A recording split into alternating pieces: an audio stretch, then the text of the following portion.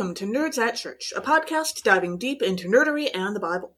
I'm Pastor Kay, and I use pronouns like she and her. And I'm Pastor Emily, and my pronouns are they, them, theirs. In this episode, we'll veer completely off of what you have known us to be doing for the rest of forever, and still have a deep dive. That is to say, we are deep diving into one of our most beloved segments, one of our most musical segments, one of our most delighted delights. The Muppets. That's right, folks. Absolutely. Our deep dive is into the Muppets this week. So join us for that. Welcome to our Mini-Muppetsode. Yes, it's our Muppetsode. You can't see the faces I'm making, but just trust. They're there. They're very Muppet-like. Exactly. So in this episode, we'll discuss the Muppets, basically. Yeah. Is what we're going for. Yeah. We'll have some links to some stuff in the episode description, but probably not any Bible passages this time.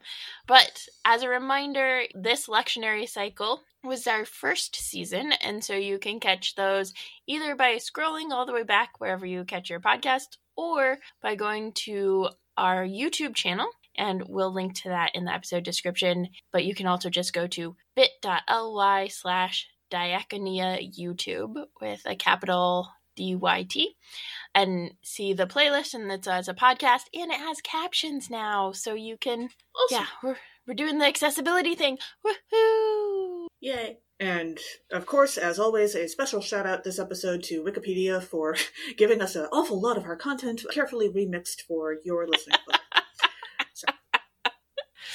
Indeed. So let's get started today by talking about Jim Henson and the Muppets, because you really can't talk about the Muppets without Jim Henson, and you really can't talk about Jim Henson without the Muppets. Why is that? Guess who created the Muppets, Emily? Jim Henson? Or God. I suppose that depends on your theology of or both. How all this works. Or both. But sure. Both. Jim Henson. I like to think the Holy Spirit was involved a little bit. I definitely think so. So Jim Henson was born in Mississippi in 1936, so right during the Great Depression. And he started creating puppets in high school for a local TV program. He was raised as a Christian Scientist, and his older brother died in a car crash in 1956, so when he was 20. But while Jim was in college, he created a 5-minute puppet comedy TV program with Jane Nebel, who he would later marry. And when he graduated from college, he graduated with a degree in home economics, which actually is kind of fitting because you gotta sew to make the Muppets. Yeah, absolutely. And it's all about home management, and a lot of the stuff he did was about stuff that happened at home, so when you think about it. That works. And he and Jane co-founded what would become the Jim Henson Company in 1958, but at the time it was called Muppets, Inc., which is lovely. Mm-hmm. They spent about a decade working on commercials and guesting on variety shows before they were able to launch their own programs. And throughout his life, he was a very strong supporter of the civil rights movement. And you can kind of get hints at that through, especially Sesame Street, but some of the other stuff that they're doing too. Yes, absolutely. Jane was actually Jim Henson's primary puppeteer at the start, aside from himself, and she was a big influence on the company, but she was later replaced by Frank Oz and also several other people, because apparently she was doing so much work it took a bunch of people to do her work. But she eventually quit regular working in order to become a stay-at-home mom. She and Jim would eventually have 5 children, and while they did separate in 1986 because, frankly, according to everything I read, he was an incredible workaholic and didn't actually spend a lot of time with his family, they did remain close throughout his life. Jim started making puppets out of flexible fabric-covered foam rubber rather than the wooden puppets that were more common at the time around this point, because he wanted them to be more expressive. By pulling on different strings within the puppet, he could change the facial expressions, basically, and that gave him a lot more control. And Jim and Frank Oz together portrayed Bert and Ernie, Kermit and Miss Piggy, and Kermit and Fozzie Bear together for decades. And the character Rolf actually started out as an act on a different variety show called The Jimmy Dean Show, and would later become part of the Muppets. Nice. And Jim Henson and his staff joined Sesame Street from the start in 1969. At first, the humans and Muppets weren't supposed to interact because it would, quote, confuse the kids, end quote. But kids found the humans boring, so they had to reshoot the human scenes with added Muppets. Yes. I love that part. That's fantastic. That is exactly the kind of education that TV producers need. It's true. It's true. It's true.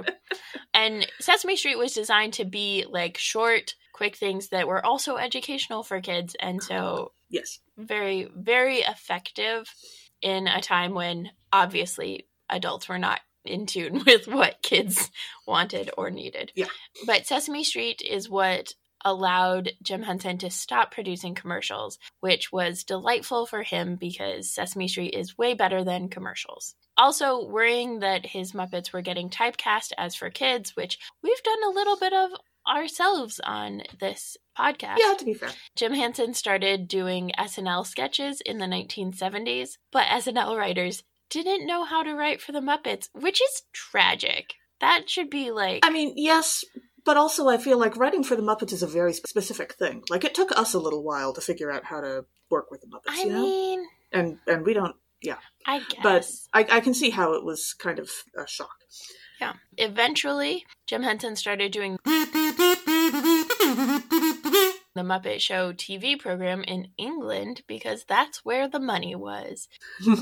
Literally, that's where the investor was. And Henson said that later on, when Henson was like reflecting on all of this, he said that Kermit was bolder than he was and would say things he wouldn't. Also, super fun fact, he helped with the creation of Yoda for Star Wars and suggested Frank Oz for the role instead of himself, which I think is just so cool on like a number of levels. Yeah. And then also he wanted to try for a grittier, kind of more realistic style. And that is how The Dark Crystal came about in 1982. Yeah. In 1984, he spent a year in Russia after he had spent a whole year learning Russian in order to make a film about one of, basically, I don't know how else to put this, but one of his puppeteering idols, Sergei Obraztsov. And when Jim Henson was in high school and checking out books from the public library to learn how to make puppets, this guy wrote one of those books. And so he had a lifelong interest in this guy, and he actually got to go to Russia and meet him and make this film about him in 1984. It was a huge thing for him, basically meeting one of your heroes. Yeah. And there are also 2 TV series that he made near the end of his life that these days are less well known, although I have to admit they both sound really interesting to me. The Storyteller was sort of gritty fairy tale-like theme stories for mature audiences, and it reminds me enough of some of the other work I've seen Jim Henson do as it's described that I would be totally fascinated to watch that. And the Jim Henson Hour was similar to the Muppet Show, but a little bit more adult in terms of tone and the jokes it made. And unfortunately, Jim Henson died in 1990 at the age of 53 of toxic shock syndrome related to an unnoticed previous bacterial infection that had left abscesses in his lungs that just kept getting worse because they didn't know that they were there.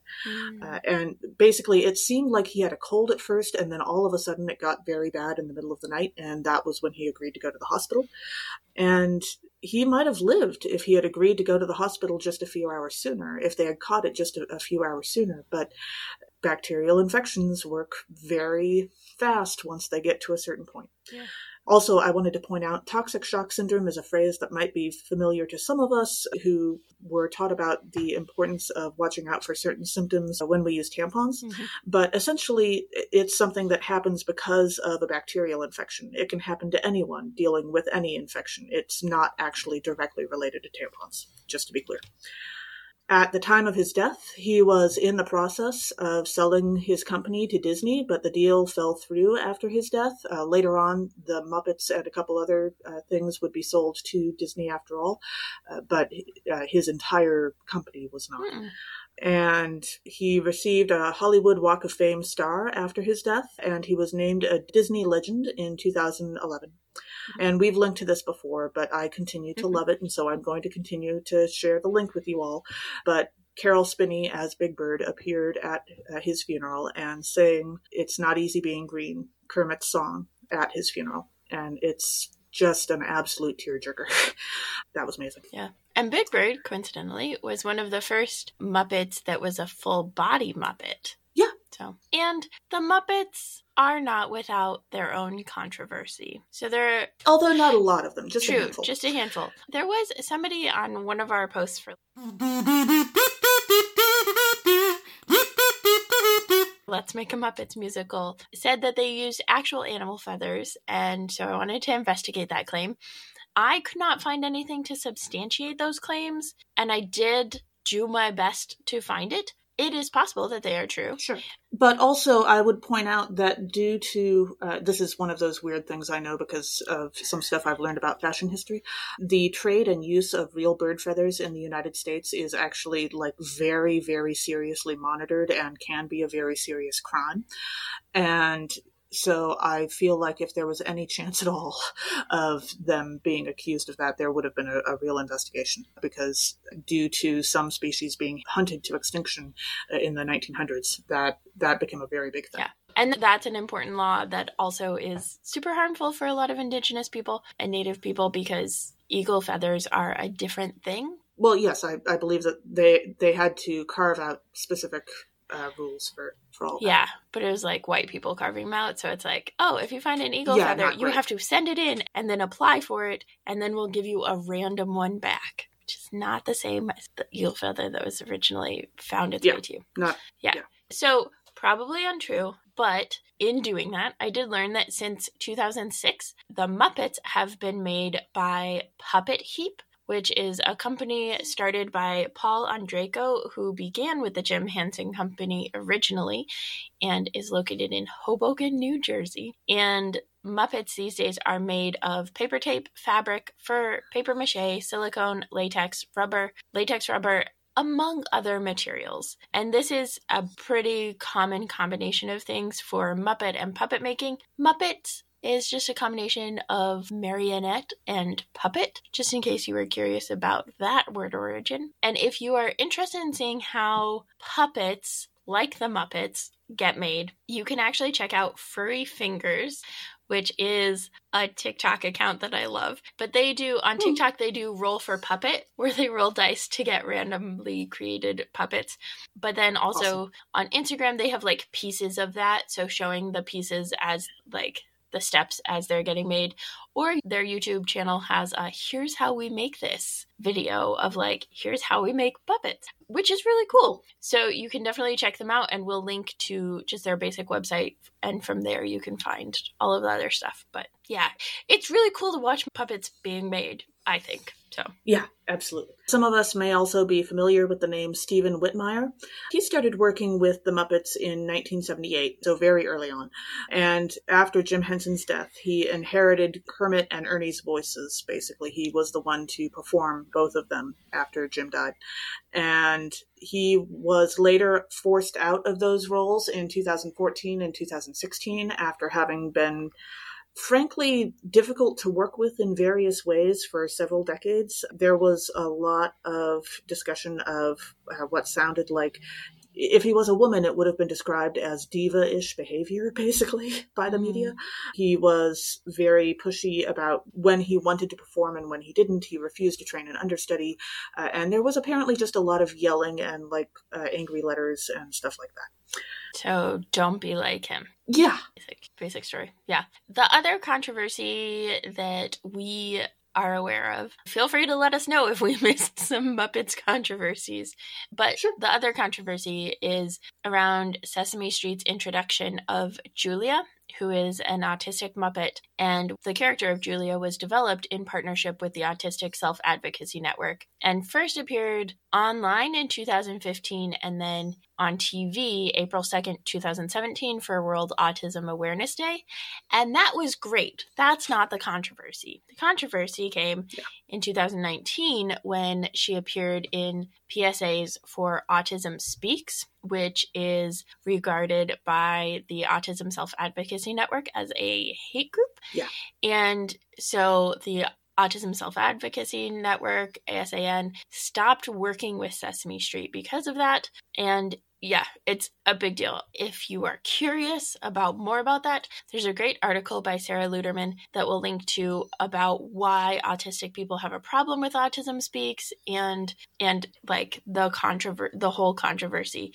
It was written in 2019 when it happened. So Sure. we will link to that. But that also is a great transition that I don't even need to make up to some of the more notable Muppet additions to any of the shows. Julia, we already mentioned, was a very notable addition because she's autistic. And it was one of the first times that a character was both coded as autistic and actually explicitly recognized as autistic in any sort of TV, movie, anything. And so that was a really cool thing at the time. Yeah. Sam Eagle was introduced to the Muppets after they'd been working together for a few years, and he is, as many of us know, a very patriotic Muppet who is generally very patriotic about being American, but if you watch Christmas Carol, he gets gently reminded a few times that he's actually supposed to be British in that movie. And if you watch the show, they managed to have some very interesting sort of subtle conversations about patriotism and its limitations and difficulties with Sam Eagle, especially in The Muppet Show, the variety program. And of course, one of my favorites, who you've heard me talk about before, is the Swedish Chef.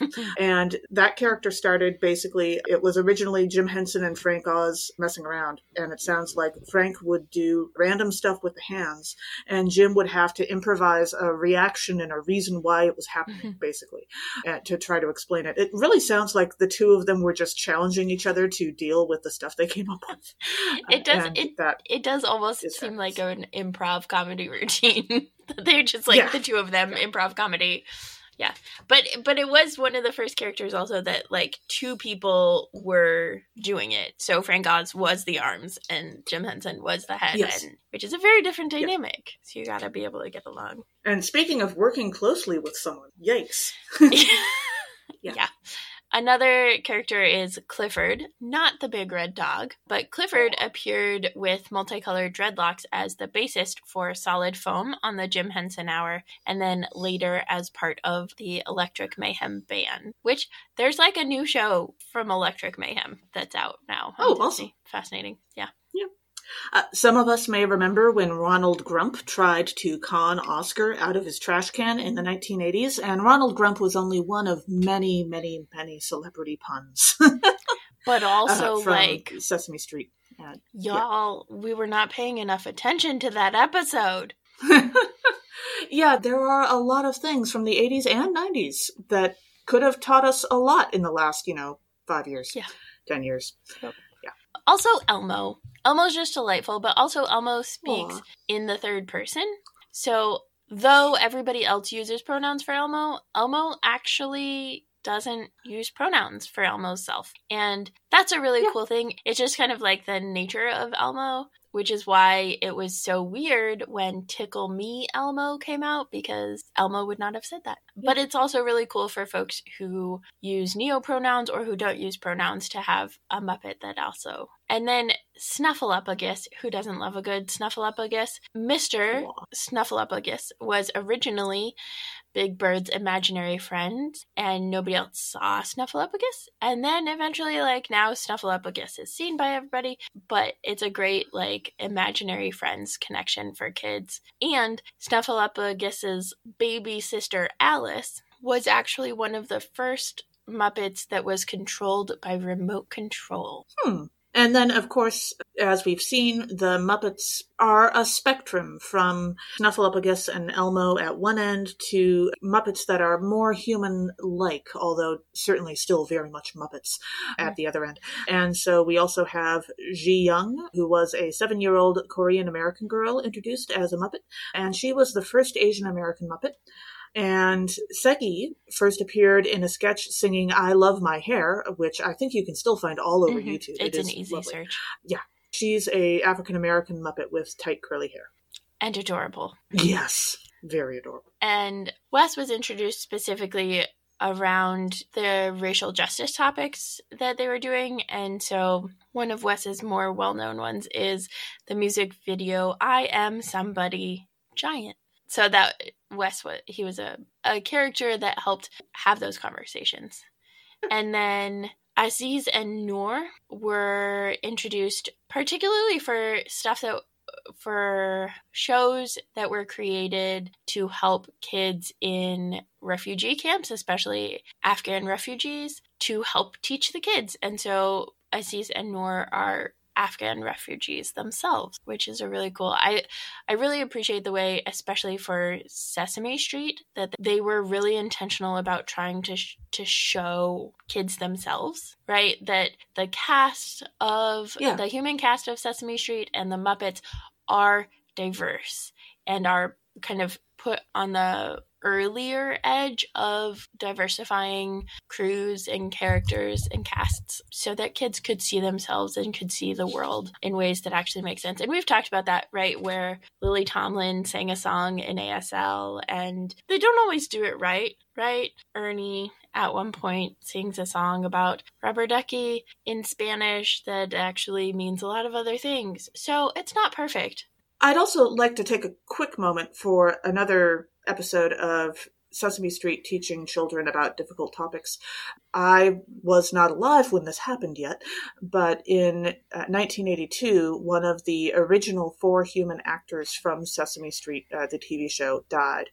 He was Mr. Harold Hooper, played by Will Lee, and the actor Will Lee passed away in December of 1982, and instead of recasting or saying that he'd retired or moved away, they decided to actually talk about death on the show, and it apparently affected a whole generation of children and really helped a lot of parents talk to their kids about what death was and what it meant.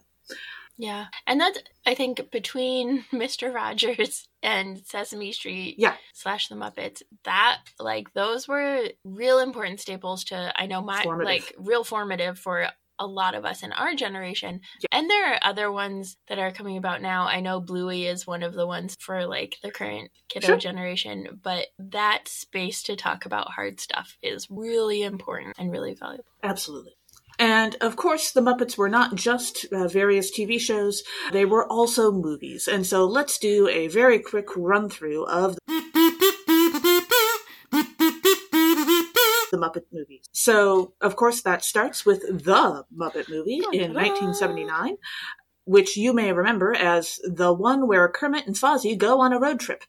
And some of the faces that you might remember from that movie are Dom DeLuise, James Coburn, and Madeline Kahn. The next movie that they came out with was the 1981 The Great Muppet Caper, where investigative reporters and twins Kermit and Fozzie go to London to investigate a robbery. And the token human in that one was John Cleese. The memorable token human is John Cleese. Yeah.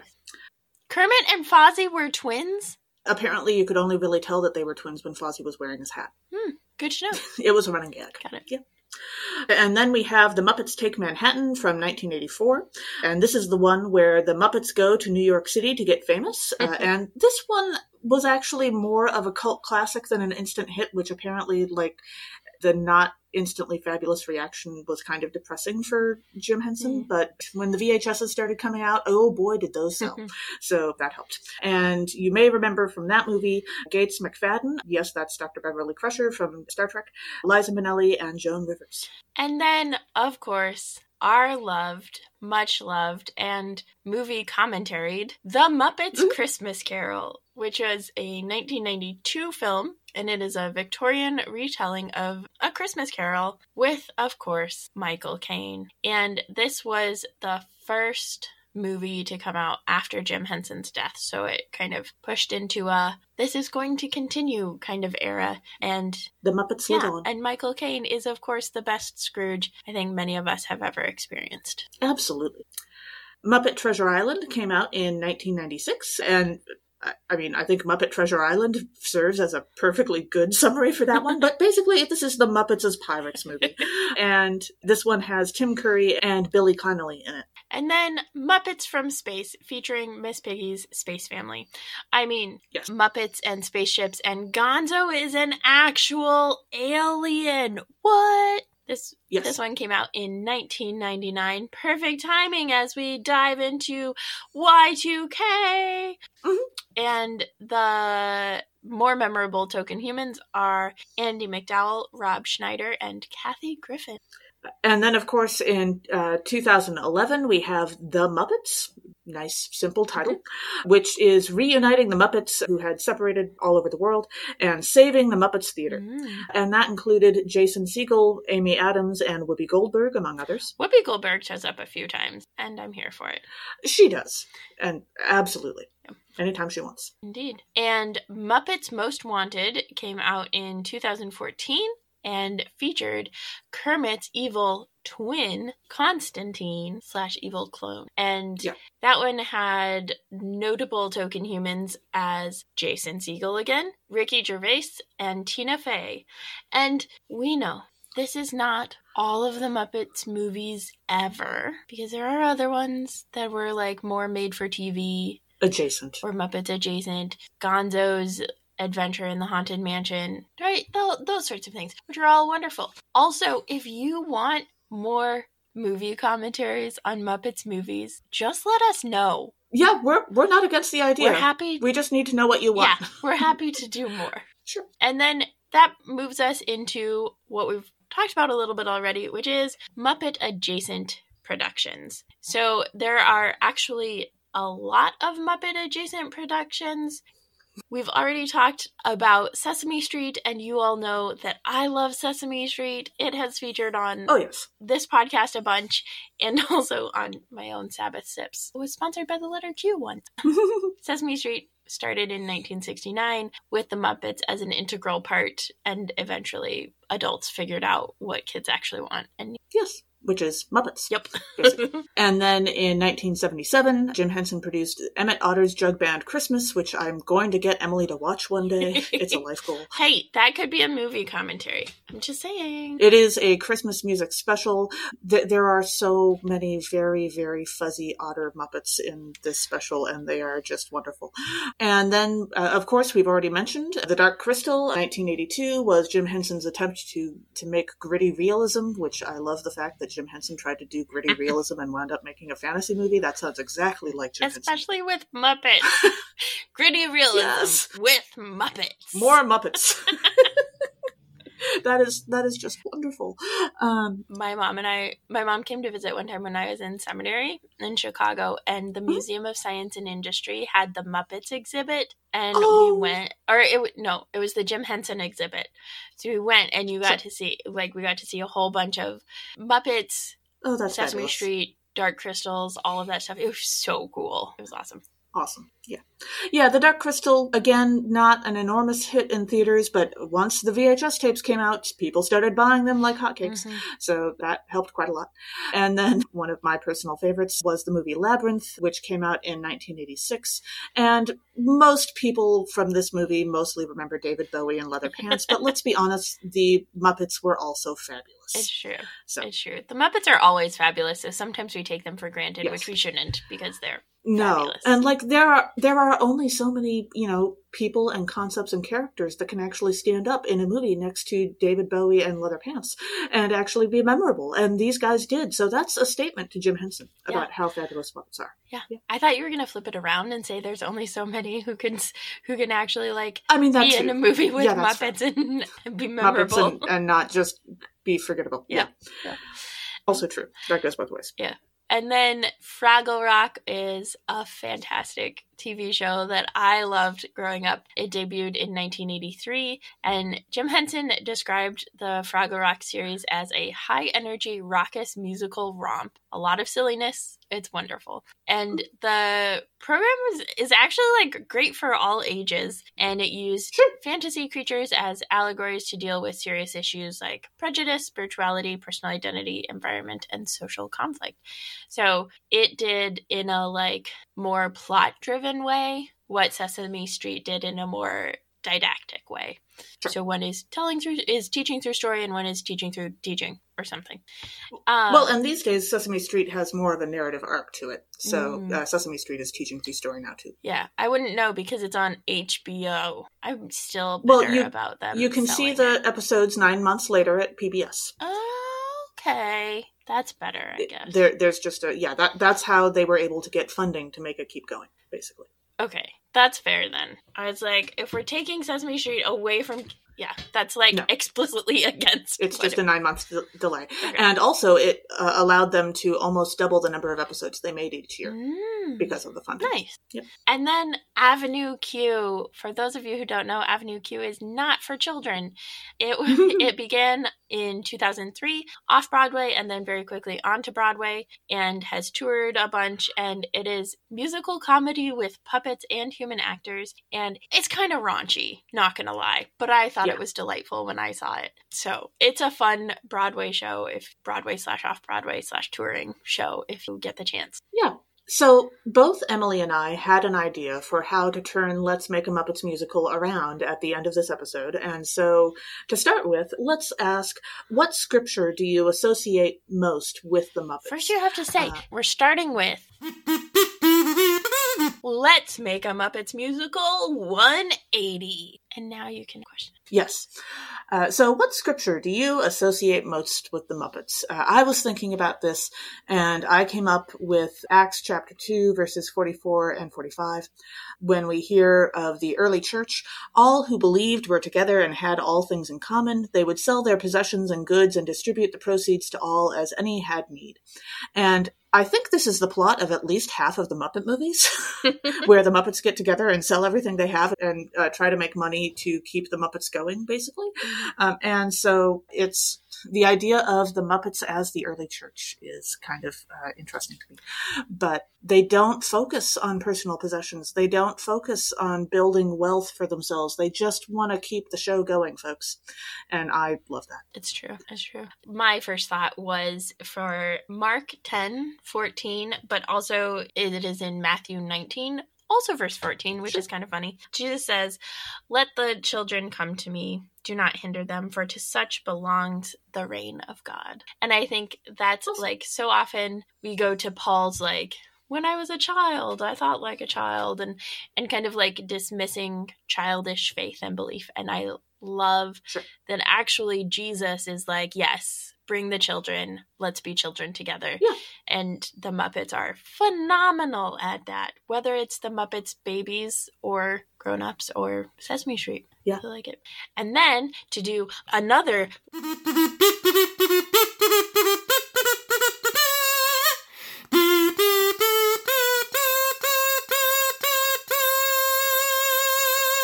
Let's Make a Muppets Musical 180. What is your favorite casting? If you could, like, we've done looking at specific Bible passages based on what we were talking about, but if you had the whole Bible to choose from, what would you pick to do Let's Make a Muppets Musical of that passage or story arc? So the confirmation class I'm teaching is doing their Bible year this year.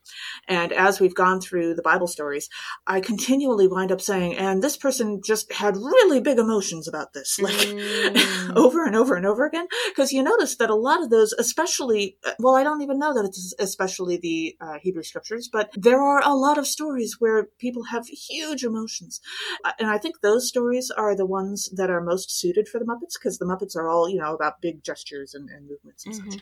And so I was thinking about it, and I think really the story of Joseph, not just the multicolored dreamcoat, but also the multicolored dreamcoat. The story of Joseph is just so Muppetable. Yeah.